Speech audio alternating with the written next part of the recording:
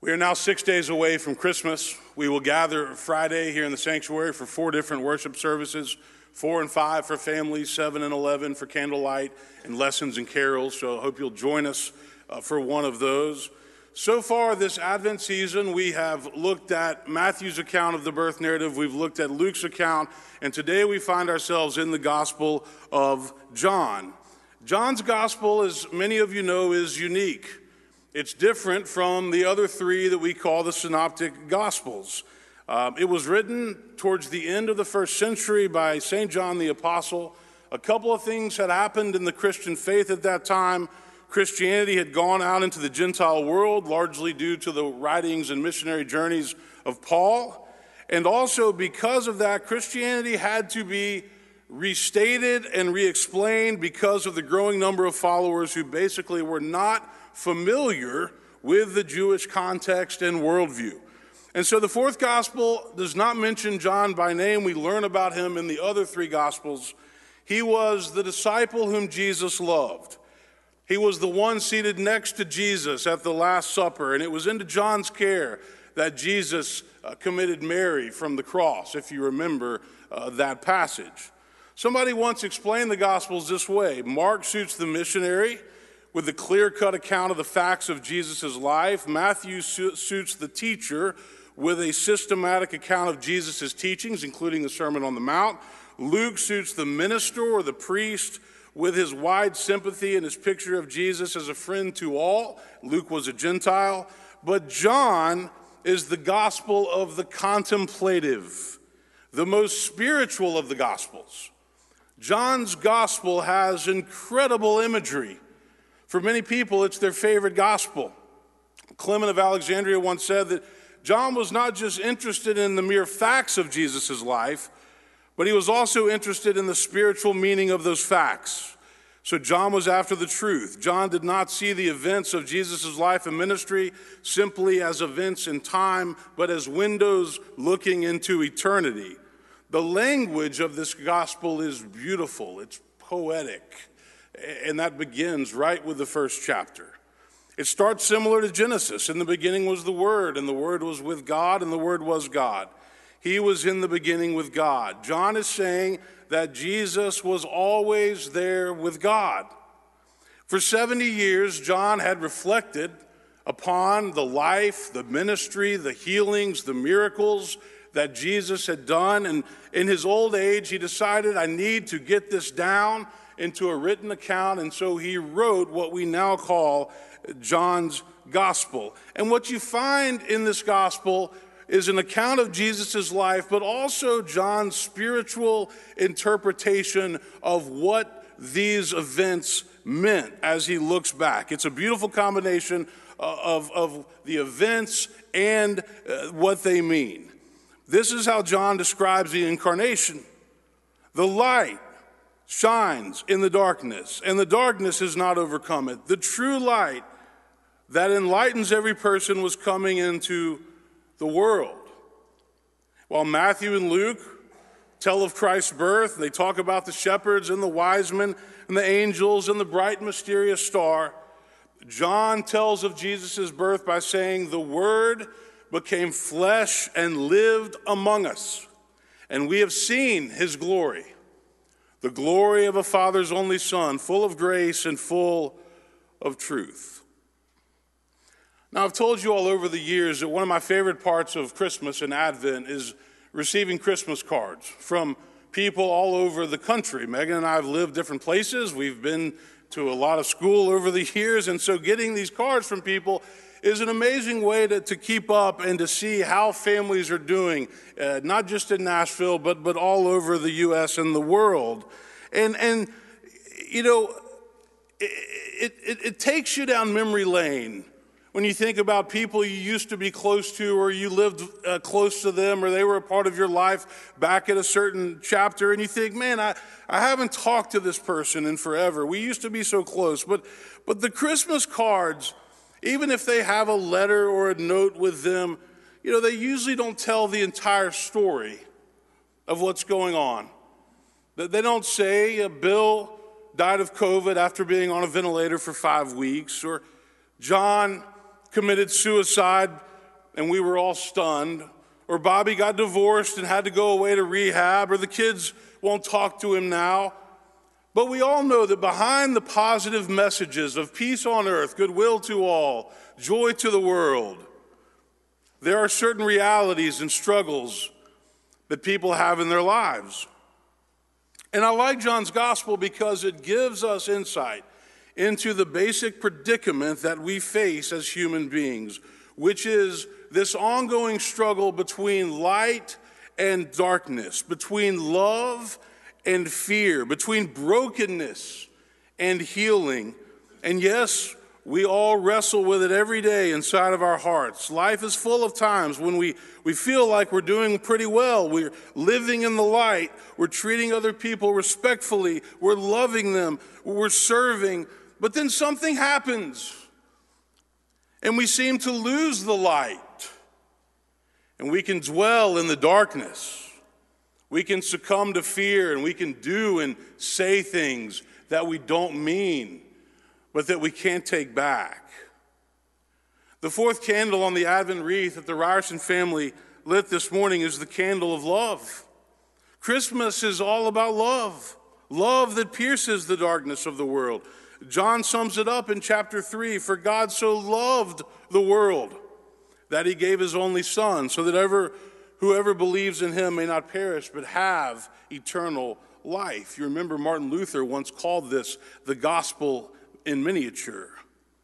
We live in a world that's often hard to love others. We live in a world where people can be selfish and irritable and angry, where people are often looking out for themselves, where people can be hateful and cruel and mean and arrogant.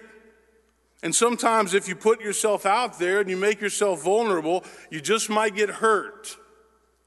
And all of us, no matter who we are, live with this ongoing tension, this struggle between light and darkness, the way that God wants us to be and the way that our sinful nature often causes us to be.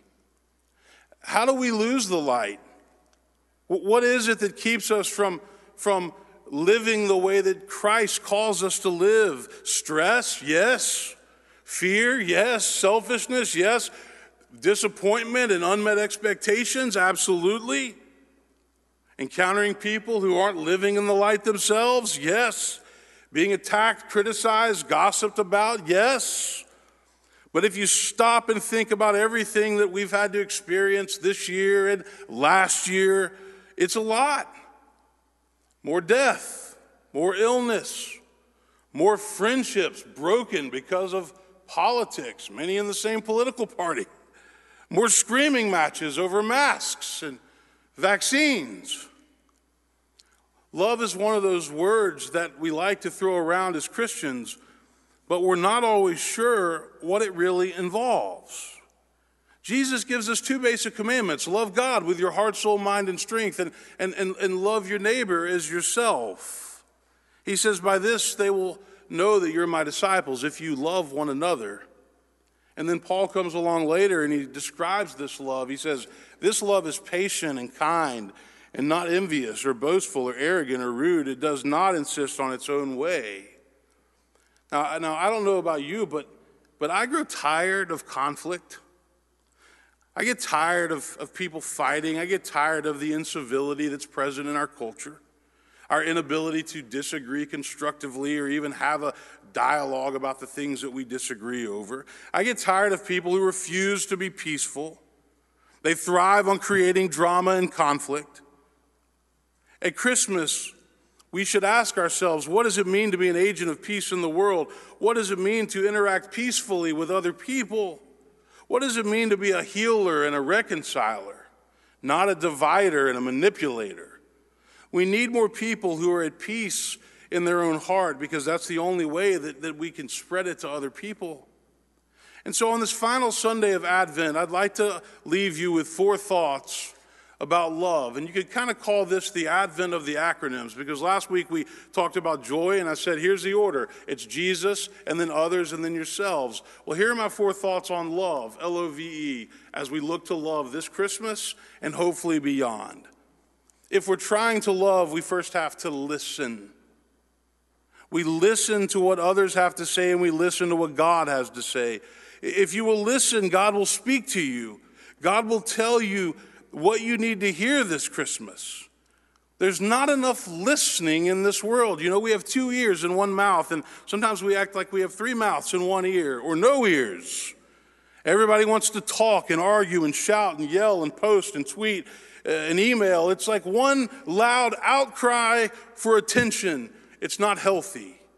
Listening is not something that we're very good at doing, especially those of us who are men, right? We have selective listening. My wife tells me all the time, "What did I just say?" And I said, "I don't know, but I know it was important. Please say it again." It's because we're distracted. Our mind is elsewhere. We're thinking about other things, work, something in the future. Listening takes practice. It takes intentionality. When we pray, we shouldn't just talk and request to God. We should listen and see what God wants from us. What is God trying to say to you this Christmas that you need to hear? Frederick Buechner has an amazing devotional book called Listening to Your Life. Maybe God is telling you to slow down a little bit. Maybe God is telling you to stop being angry and to forgive. Maybe God is telling you to appreciate your family or your spouse more. Maybe God is telling you to quit trying to do everything on your own. Maybe God is telling you to stop being so anxious and fearful all the time. But we won't know these things if we don't listen. And if we want to love each other, then we need to listen, to be still, to be quiet, to not be in a rush. Listen to the music this morning. Listen to your children. Listen to your heart. You might be amazed at what you hear. The second word as it relates to love, the O, is others. We're called to think of others. Meaning in life comes when we learn to live for others and not just for ourselves. We have a few things going on in our culture. First of all, we got a lot of people who are completely wrapped up in themselves. And my dad, I heard growing up, always said there's no smaller package in life than somebody all wrapped up in themselves. And the second is that we have been facing an epidemic of loneliness that predated the COVID pandemic, and it's leading to deaths of despair. More suicides, opioid addictions, drug overdoses. Many people feel hopeless. They feel like nobody cares about them. Ben Sasse, who's a senator that I respect, says there is a growing consensus that the number one health crisis in America right now is not cancer, not obesity, not heart disease, it's loneliness. He says we're hyper-connected and we're disconnected. For all of our digital connectivity, we don't know that many people very well. Some people say they don't have any friends. They don't know who they'd call if they were in need. Love calls us to live for others, to be a light for others, to not always be focused on self.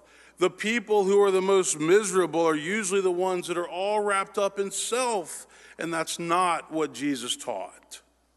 He said, let them deny themselves, take up their cross, and follow me. Happiness and meaning in life come when we learn to focus on other people and not just on self. The third word I have for you this morning, the V for love, is a Latin word, veritas, which means truth. When we love other people, it means we tell the truth. We tell the truth even when it's not necessarily easy to hear. We tell the truth even when it's not the reality that we wanted. Telling the truth is important, and the way that you tell it makes a big difference. The people that you should listen to in life are the ones who will tell you the truth. Loving other people means that you tell the truth. And if you disagree with somebody, it's okay. 2 years ago, the Veritas Forum, many of you know that, brought Dr. Cornel West and Professor Robert George from Princeton. Cornell was at Harvard, now he's at Union. Robert George is at Princeton. And they came and gave a talk over at MBA. They're two close friends that know each other. They have completely different worldviews, completely different politics, but they love and respect each other. And they model what our culture needs more of right now. Their friendship is big enough to handle their differences. We need more truth-telling in this world. And if you love somebody, you'll tell the truth. Or at least you'll tell them what you believe to be the truth. Jesus says, you will know the truth, and the truth will set you free. And many of us long to be set free. You will know the truth. The truth will set you free. Finally, this morning, the E in the word love, for me, stands for the phrase even when. Even when it hurts, even when it's hard, even when you don't feel like it, even when you're afraid, even when you're irritated, even when you're frustrated, even when you're tired. Love is an intentional choice that we make and then we put it into action. The miracles that we experience at Christmas all have to do with love. God loving the world, God sending Jesus, Jesus calling us to love each other. 1 John 4, we should love one another because love is from God. Everyone who loves is born of God and knows God. Whoever does not love does not know God. He says there's no fear in love. Perfect love casts out fear. If you think about it, the reason that we don't love sometimes is because we're afraid. And those two have a difficult time going together. Christmas is a time where we try to conquer our fears, because when we conquer our fears, we have more room to love, and that's what we want to do. The poet once wrote, "Love came down at Christmas. Love, all lovely, love divine. Love was born at Christmas. Stars and angels gave the sign." Who do you need to love more this Christmas? And how are you going to do it? How are you going to show it? Let us pray. God, give us eyes this Christmas to see the Christmas star, and give us ears to hear the song of angels from afar. And with our eyes and ears attuned for a message from above, let Christmas angels speak to us of hope and faith and love. Hope to light our pathway when the way ahead is dark, to sing through stormy days with the sweetness of a lark. And faith to trust in things unseen, and know beyond all seeing that it's only in your love that we live and have our being. And love to break down barriers of color, race, and creed, to see and understand and help all those who are in need. All this we pray in the name of Jesus Christ. Amen.